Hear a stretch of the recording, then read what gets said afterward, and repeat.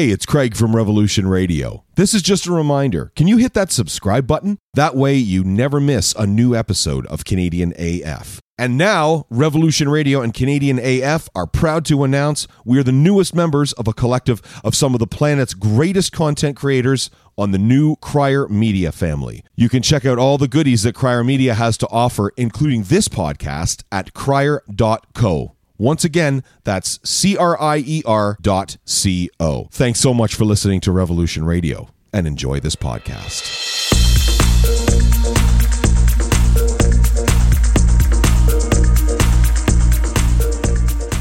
And here we are, live. We are live, my friends. Live. Canadian as fuck, right here on Revolution Radio. This is episode 61. Our man Dimitri Alexiou is back. He's back. Quebec, and he is primed and ready to go. I thought I was wrestling yaks in Nepal. No, that's what I was told.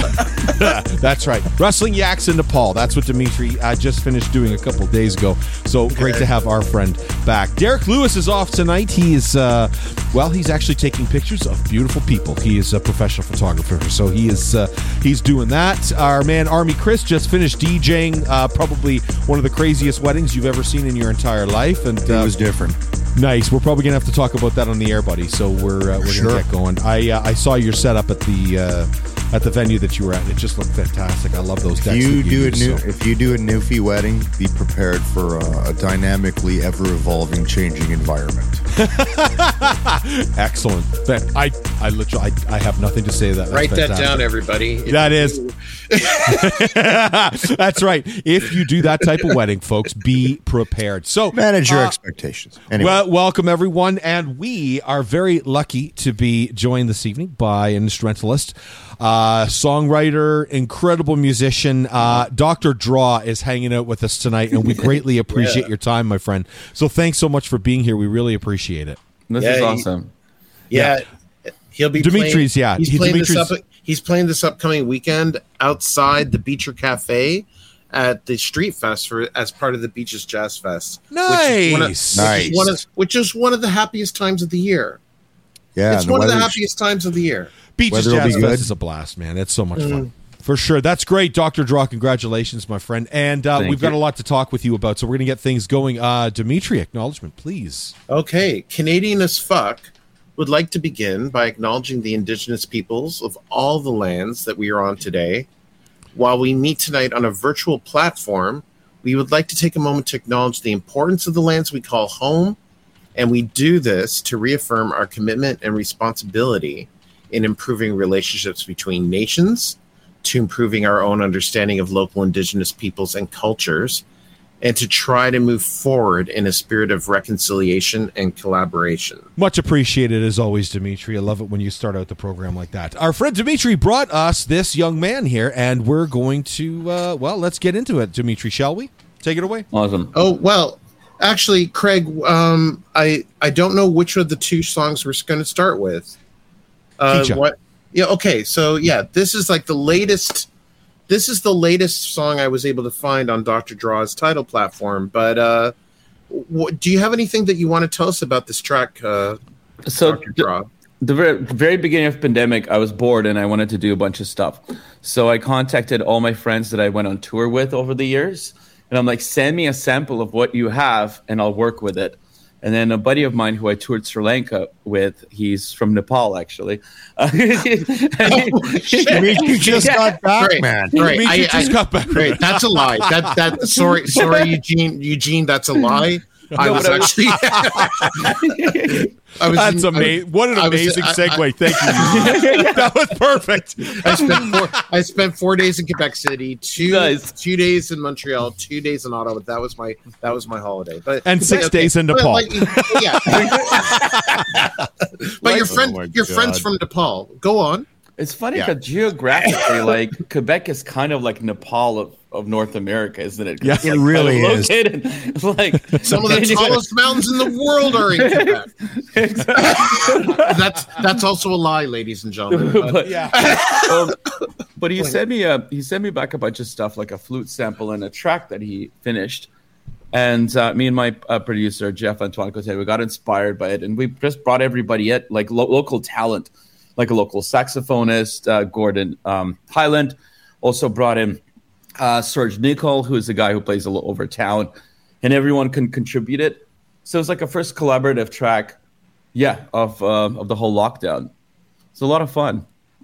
Okay, awesome. Well, let's get the show started. This is Canadian as Fuck with our good friend Dr. Draw, and this is his latest song, Kicha, not from his new upcoming album, but it's still his latest song, Kicha, on Canadian as Fuck on Revolution Radio.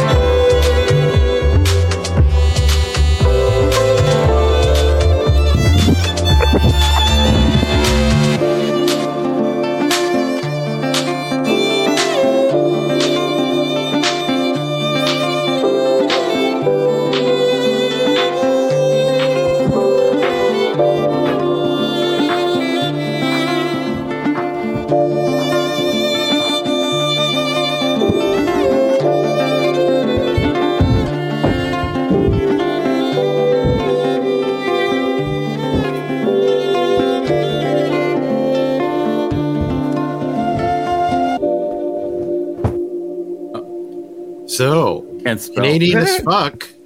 Yeah. That was Dr. Draw on Canadian as fuck on Revolution Radio, and yeah, you were commenting, Dr. Draw, that that's not your usual style, but still, I think that sort of suggests the passion that you perform with. Like, I've seen you perform like a number of times in a number of venues. Yeah.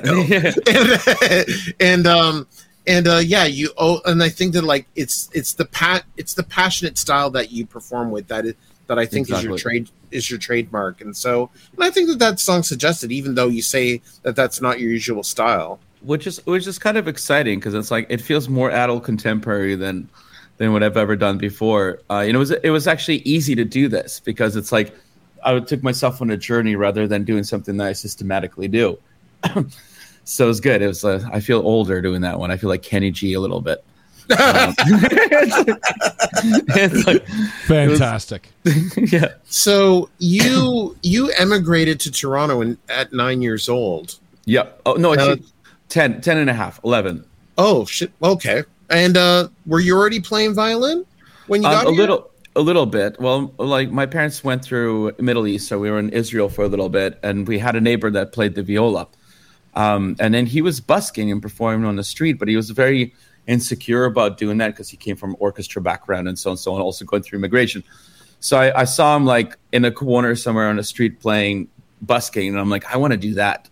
But I took it to, like, I just practiced on the street. So I took the most major intersection and put up a sign and says, which said, I am earning money for violin lessons. So I just practiced there and got the guy basically to give me lessons with whatever money I would make playing on the street. And I got so much pity cash. Like, it was crazy. People were like, oh my God, this kid, he needs some. And it was beautiful. I love it. and motivated. And then so I came to Canada, and I'm like, the first thing I did, I'm not going to practice at home. It's boring. Go out and do scales on the street. It worked out perfectly. It was really nice. It was nice helping out my parents too, going through like immigration and everything. Plus, that's the way, like, you meet people as well. Now, like, normally, like, a violinist would be, like, suggested as going in a classical direction. Were you planning on going in a classical direction initially? I think so. I tried, but it was already so, like, way too late, and I was already improvising.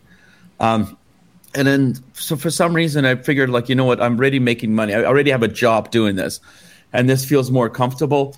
If I went in a classical direction, I would have been just stuck practicing other people's music. For me, it was like, I would like to improvise and compose. So that was a completely different direction. But it's now, like, I love classical music. I'm just not a classical violinist. So yeah, I have no idea what I do. It's just it's so niche. It's like, it's not folk. It's not classical. It's not rock. It's just me. Yeah, and like the interesting thing is, like, when I talked to you last year outside the Beecher Cafe during Jazz Fest last year, and everybody, he's going to be outside the Beecher Cafe from Thursday to Sunday, this coming weekend, at the Beaches Jazz Festival. Costs you no money to attend. Well, you might want to pay for parking, or please take public transit, because like there's not a lot of parking, honestly. But yeah, you can find him there, and the thing is, he always draws a crowd. I can tell you that, Dr. Draw always, and the cat doesn't come as part of the act. She's like, help me. But I talked to you last year, and I asked you if you had ever heard of Nash the Slash. Of course. And you said that when you were younger you hadn't.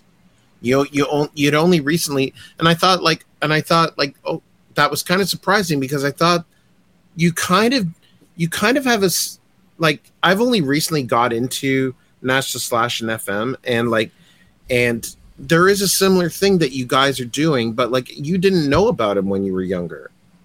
Yeah, there was no, I guess it just wasn't exposed to it. Like, I mean, now you have the internet, but like, I grew up when there was no internet. Absolutely. At the time. And then Nash the Slash I've eventually discovered him, and it was like an odd admiration that came around. I wish I knew this person. And I ended up recording actually in FM studio. At that time, it was Marty Deller who had a studio. The in drummer. the beaches. Yeah. So I recorded in his studio one of my albums. But it was sad to see that he's not as famous as he should be. Absolutely. In this country. He's a pioneer, and it's a weird thing. I don't know why, and it's still kind of like boggles me a bit. Like he should have been a lot bigger than like people. Yeah, it's sad. We got to do something. He's kind of a cult figure, you know. Exactly. So how did you? So if you didn't go into a classical direction and you were just improvising, like how did you glom onto your style? That I think it was just a lot of repetition. So on the street, like you got to keep the audience fascinated and in awe, but also yourself. So I found like my thing was dancing while I was performing, and a lot of rhythmic stuff and little patterns that I kept on repeating, like little musical mantras, and that defined the style that I still to this day follow. There are a lot of rhythmic stuff. Basically I do the same thing what I did when I was 14 years old, just with more melodies. Not a lot of things have changed, which is nice. Like, because I sometimes I try to like go into all these other directions. Like, nah, I'm back here again. Like I buy all these books to exercise my technique, and they just lay there collecting dust. Yeah. But I try. It's like kind of always come back to what you're comfy with. Mm-hmm. It's nice. What are some of your earliest influences, if you don't mind me asking, like as far as music goes, not just in regards to your instrument and everything like that, but just like as far as helping you to create music, kind of finding your sound and all of those good things? Like what sort of stuff did you grow up listening to? I mean, the first artist, I guess, first band was the Beatles. So as a kid, I had a parakeet, the little thing, that little bird. And we used to rock out to the Beatles as a kid. And then for some reason I thought that band was still around, and I'm like, I want to join the Beatles when I get older. So that was the first influence. Really dug them. Pink Floyd The Wall was hugely influential. And then Kate Bush was massive too. Right. As a kid. And then a lot of Michael Jackson, shit tons of Michael Jackson, because I was like, and then as I got old, unavoidable. Yeah, exactly. But it was, and then when it came to Canada, it was Ace of Base. That was and then a lot of just there's Ashley McIsaac was quite a big influence as well. You know what? Like, that of course he was, for like somebody who plays your instrument. Yeah. Yeah, sure, because he was like, I remember my violin teacher was telling me, he was like, I went to Harbourfront Center and there was Ashley playing. He was stomping on the ground and doing everything you do, and he was up there, and he's like, and I was just like, that's so sweet. It's like there's people that are doing this. He definitely set the world up for something like that, because it's either you play it rough and hardcore violin, or you're classical, or if you're pop, then you're a cheesy violinist. And I thought with electric violin, when I started, there was only a few electric violinists. And everyone's doing kind of hardcore stuff, and I was like, we're gonna have like punk bands and blah blah blah. A little bit of that. Now it's everyone just went super cheese.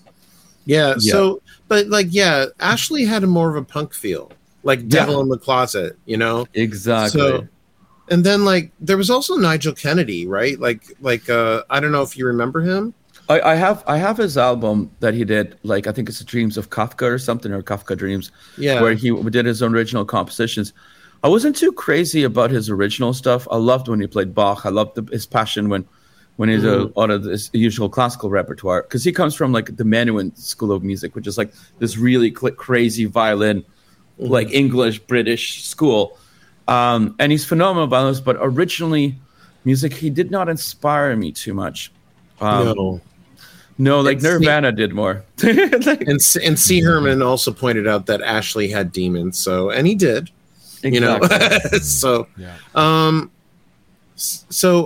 You just completed an album, and how is this album?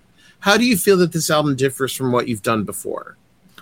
Well, this album took about 3 years to practice and 2.5 days to record. So it was the first album I've ever recorded. Yeah, it's phenomenal. Like live off the floor. It was literally live off the floor. And we had a phenomenal engineer who also ended up being basically also producing the record with the whole band. It was a collaborative project. Like everyone was involved, from the drummer, guitarist, bassist, myself, and we all contributed. We all worked equally on it, which was quite different than before. Like I wasn't like throwing any like fits and wanting my way. Like I'm just like listening to people and actually being a team, like part of the team. And I think that's what made this album sound incredible. We all have stakes in this album. We all wanted to do super well. Phenomenal. It's like the energy is more live than anything. If the track, I mean, if the song could not be recorded 3 times, we would drop it. It was like, we're not going to do this more. It was like the energy had to be right there at that moment. And it's risky to do that, but it worked. It worked. We were so there now, and then we rested on it for a bit and then came back to it and basically just finished it. Did your drummer play with a click track, or was it all just live off the floor? It was a lot of it was off the click track. So yeah, you're just following the metronome. But there's also 2 completely improvised tracks. Which is always fun. Exactly. So your band still consists of drummer Jeff-Antoine Cote, right? Guitarist Colin James Gibson and bassist Michael McDonnell, right? Yeah. Okay, cool. So just want to make sure that they get some credit here.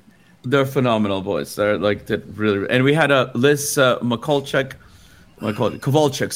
on the cello, and Tanguy from previously from Lemon Bucket, and also from what's that?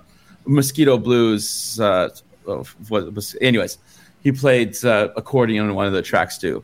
Oh, nice. Okay, very cool. And Audrey's an accordion player, right on. Yeah. Yeah. So, and the thing is, like, one thing I've always noticed is that you have a lot of ethnic influences in all the various tracks that I've heard you do. Is that from now? How much of that is from all the travels around the world that you've done, or how much is that is just basically from your upbringing? Like, I don't know what your parents listened to, or like obviously Beatles. A lot of it I think comes from Toronto as a city. Like growing up, spending definitely more like my teenage years here, like I jammed with so many different musicians. And as I traveled, I picked a lot of things up on the road, but still I think it's the formative years of like teenage years of busking in Toronto and just going to every possible jam session. Somehow that all like kind of like got into my subconscious, into that whole soup of things. And I think so. A lot of that, and also spending lots of time in Montreal.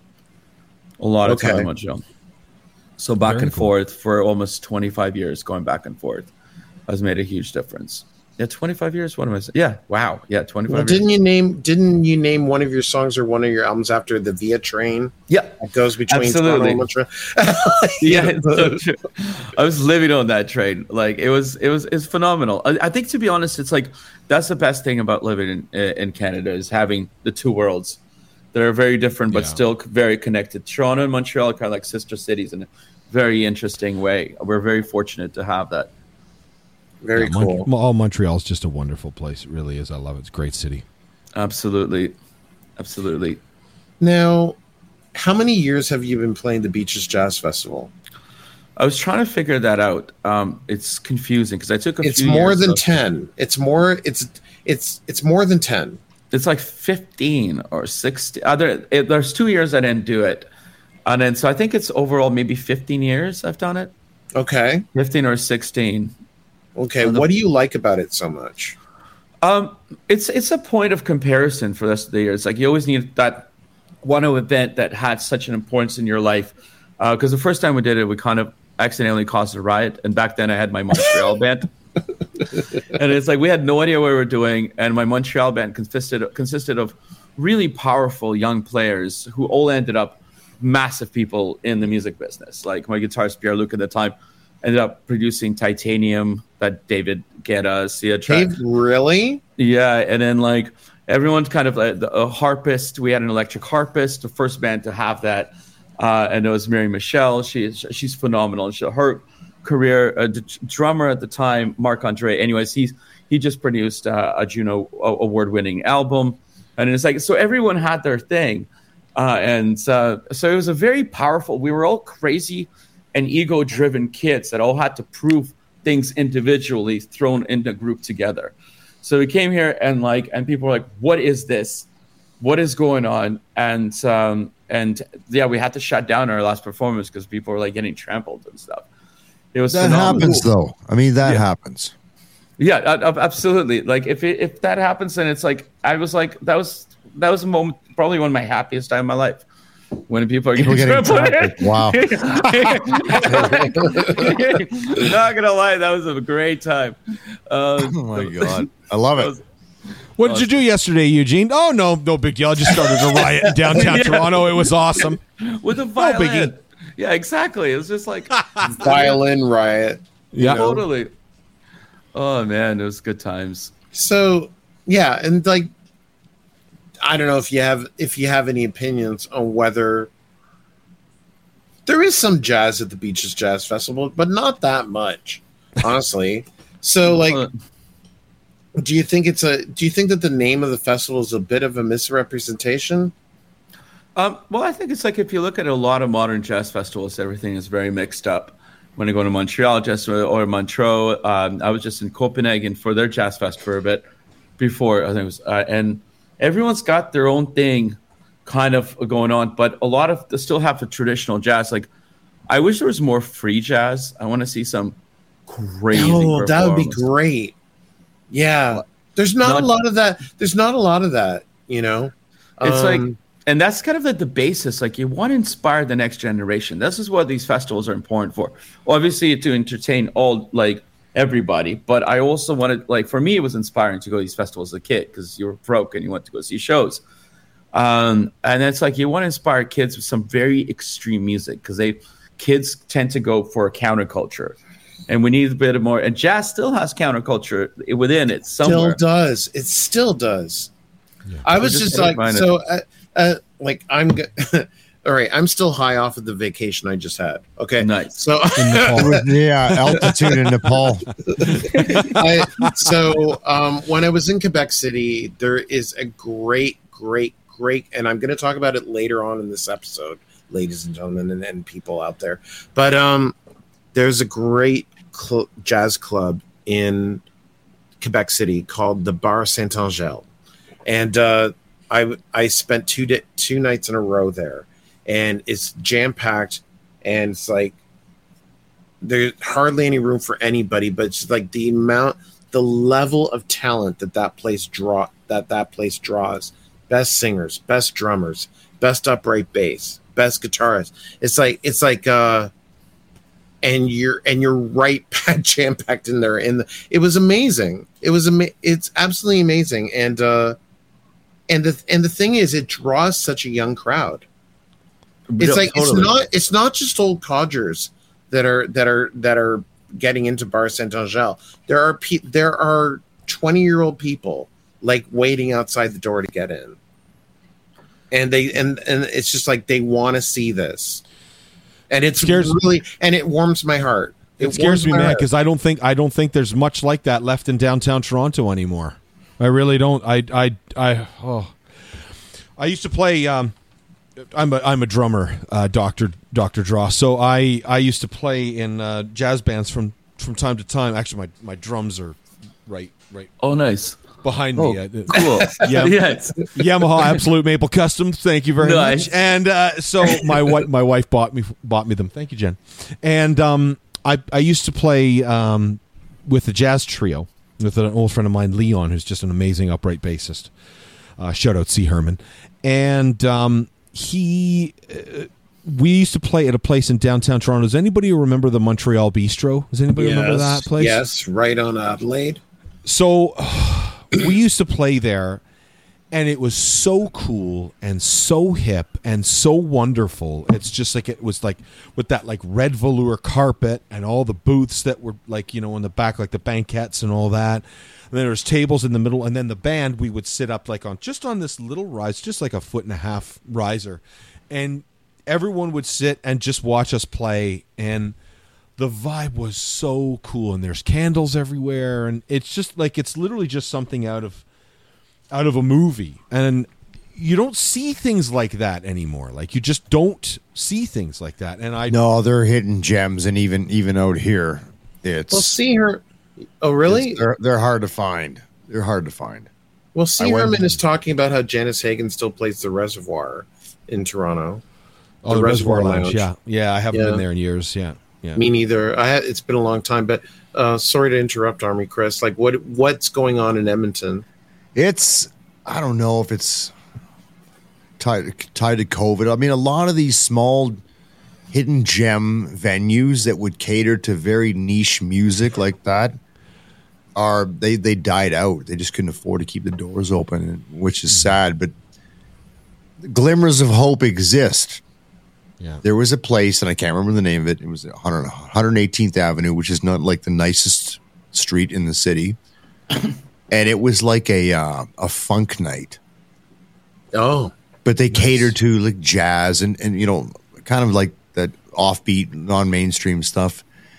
And I went down there and had an amazing time. Great little venue, very small. You're only going to find small venues that are going to cater to those types of environments. But I can promise you one thing. When you go to those places, it is worth the experience. Yeah, that's what I'm saying. That's exactly. I appreciate it because it's very much intimate, Oh, absolutely. Yeah. That's why I can't get over Bar Saint Angel in Quebec City. It's a special place, and like you owe it to yourself. Like if you're ever in that city, go. Mm-hmm. If like I'm sure that Army Chris would say the same thing about this place that he's talking about in Edmonton on 118th, right? Yeah, Yardbird Suite on White Ave is another one. There's a few small ones, but I mean it's hard for those guys to stay afloat in the economy we live in. I'm not turning into that conversation, but hold on to those gems, people. If you know a spot where you can see some different cool music in a small, intimate environment, go there and see people play there while you can, because they might not be there the next day, and that's like what you're talking about with that spot. Dr. Draw, what are some of the places around the world, anywhere pretty much around the world, that you can think of? Some of your favorite places that you'd like to play. That's what I want to know. Actually, the funny thing is that I said about the little bar. There used to be a bar in Montreal called Jason or something. Jason is like, it was by Mont Royal subway station, the metro station, right off the mountain, Mont Royal. Not the mountain, but it was just where the station is, like the metro. And it was this one little bar. Doesn't exist anymore, but I remember walking in there when I was like 16, and my friends brought me there. And like, I mean, you could drink at a bar as long as your head goes above the bar. So at that time, it's like, go in there, get a beer. And it was a tiny little place. And there was this bass player playing, and he was a legend. I think he passed away shortly after this performance, from what I've heard. And he was this crazy bass player. Forgot his name. I'll remember it eventually. And he was just crazy. I've never seen a bass player like this. He was like Charles Mingus, like just, oh wow, hands are flying. Like, it was phenomenal. And I was just so inspired. And he apparently was a self-taught bassist, from what I've heard. And he was like the legend of Montreal. I'm sure if you Google, are you Charlie Biddle? Maybe I'll find. You know what? I'll find out. He was passed away like maybe like 20 something. We might be talking about Charlie Biddle. Maybe like very slender man, phenomenal. Yeah, I think it is. It could have been. I could have been. That sounds very familiar.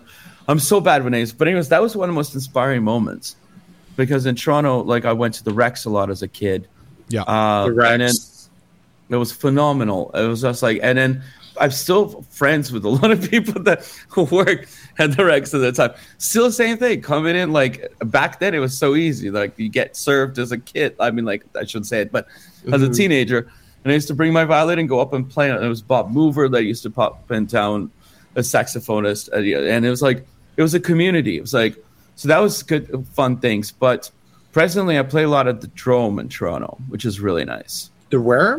Drome Taberna. Where is that? Okay. That's Augusta and Queen. Kensington. Yeah, and if it's a phenomenal venue. It's one of the only venues in Toronto that caters to world music crowd. It's a community. It's a scene. It gets rammed all the time. Excellent. So they still exist. Good. Yeah, totally. It's the swing dance thing on Tuesdays. I'm playing there. Nice. 2:30 in the morning on Friday after we do the beaches. 2:30 in the morning. Yeah, it's like right after you're done. Like after you're done. Like, because like you're done out at Beacher Cafe at 11 p.m. right? Yep. And then you're heading over to Drome Taverna. Okay, excellent. That's gonna be nuts. Wow.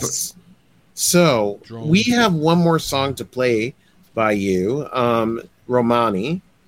What do you want to say? Anything interesting about this track to you? Well, it's my return to I do have a bit of Romani blood from my father's side. And a lot of people have been saying that, like, even in my family, they're like, you are Romani, you're like part, I should say it, but part Gypsy. So like, if it is in your blood, it's part of your culture. And I just, when I started, I was trying to create a track that would have that feel years ago. And I just like hummed the melody and then put it down. Same thing, kind of structured the song roughly, called up my buddy, Serge Nicol again. He's a Montenegrin guitarist that always plays all over Toronto. He rocked the track. He's a phenomenal musician.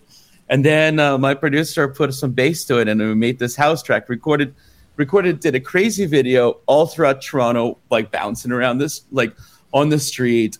Almost got into a fight in Kensington Market for shooting it. It was like it was a lot of crazy characters got involved. It was like basically me calling up all my friends and be like, who wants to be in a music video? And there's like 80 chances you can get in. And they're like, hey, let's do it. It's really sweet. It's really awesome. nice. That's Very awesome. cool, man. Very cool. I think you guys will definitely enjoy it. It's fun. So it's been awesome to have you on the show. Thank you so much, Yeah. friends. And it's been and I guess it's like, and you and I keep running into each other All the time. all the time. And now we got to be on the show together. So Dr. Draw, it's been a pleasure. Everybody, Thank you, come friends. come to the Beaches Jazz Festival this weekend from Thursday to Sunday. You can find Dr. Draw playing various times of the day outside the Beacher Cafe on Queen Street East, and on Friday night at Saturday morning at 2:30 in the morning. So Friday night, Saturday morning, 2:30 a.m. at Drome Taberna at Kensington Market. But yeah, he's got a special sound, and we're going to treat you to some more of it right now on Revolution Radio. This is Dr. Draw with Romani. Yeah. Thanks very much. For hanging out with us. Friends. This Thank has been you. awesome. I'll see you super Thanks, soon. man. Appreciate Thanks you. a lot. Cheers. Yeah, listen to this with you guys.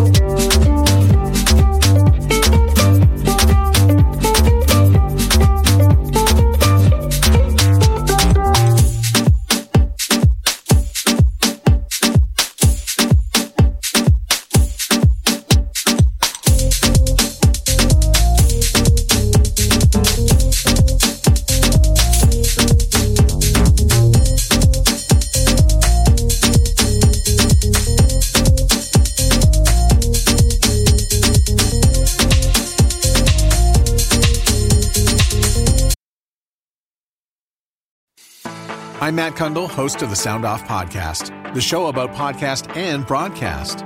Since 2016, we've been speaking with amazing people who have populated your ears for decades. Legendary broadcasters, research wizards, talent experts, podcasters, voice talent. Almost 400 stories, all for free.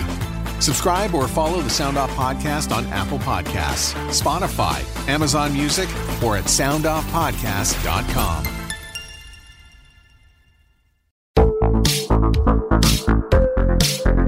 Hi, I'm Connie Thiessen, the host of Broadcast Dialogue, the podcast. We focus on Canada and the challenges facing Canadian radio and TV, as well as highlighting those moving the industry forward from podcasting and streaming to new broadcast tech.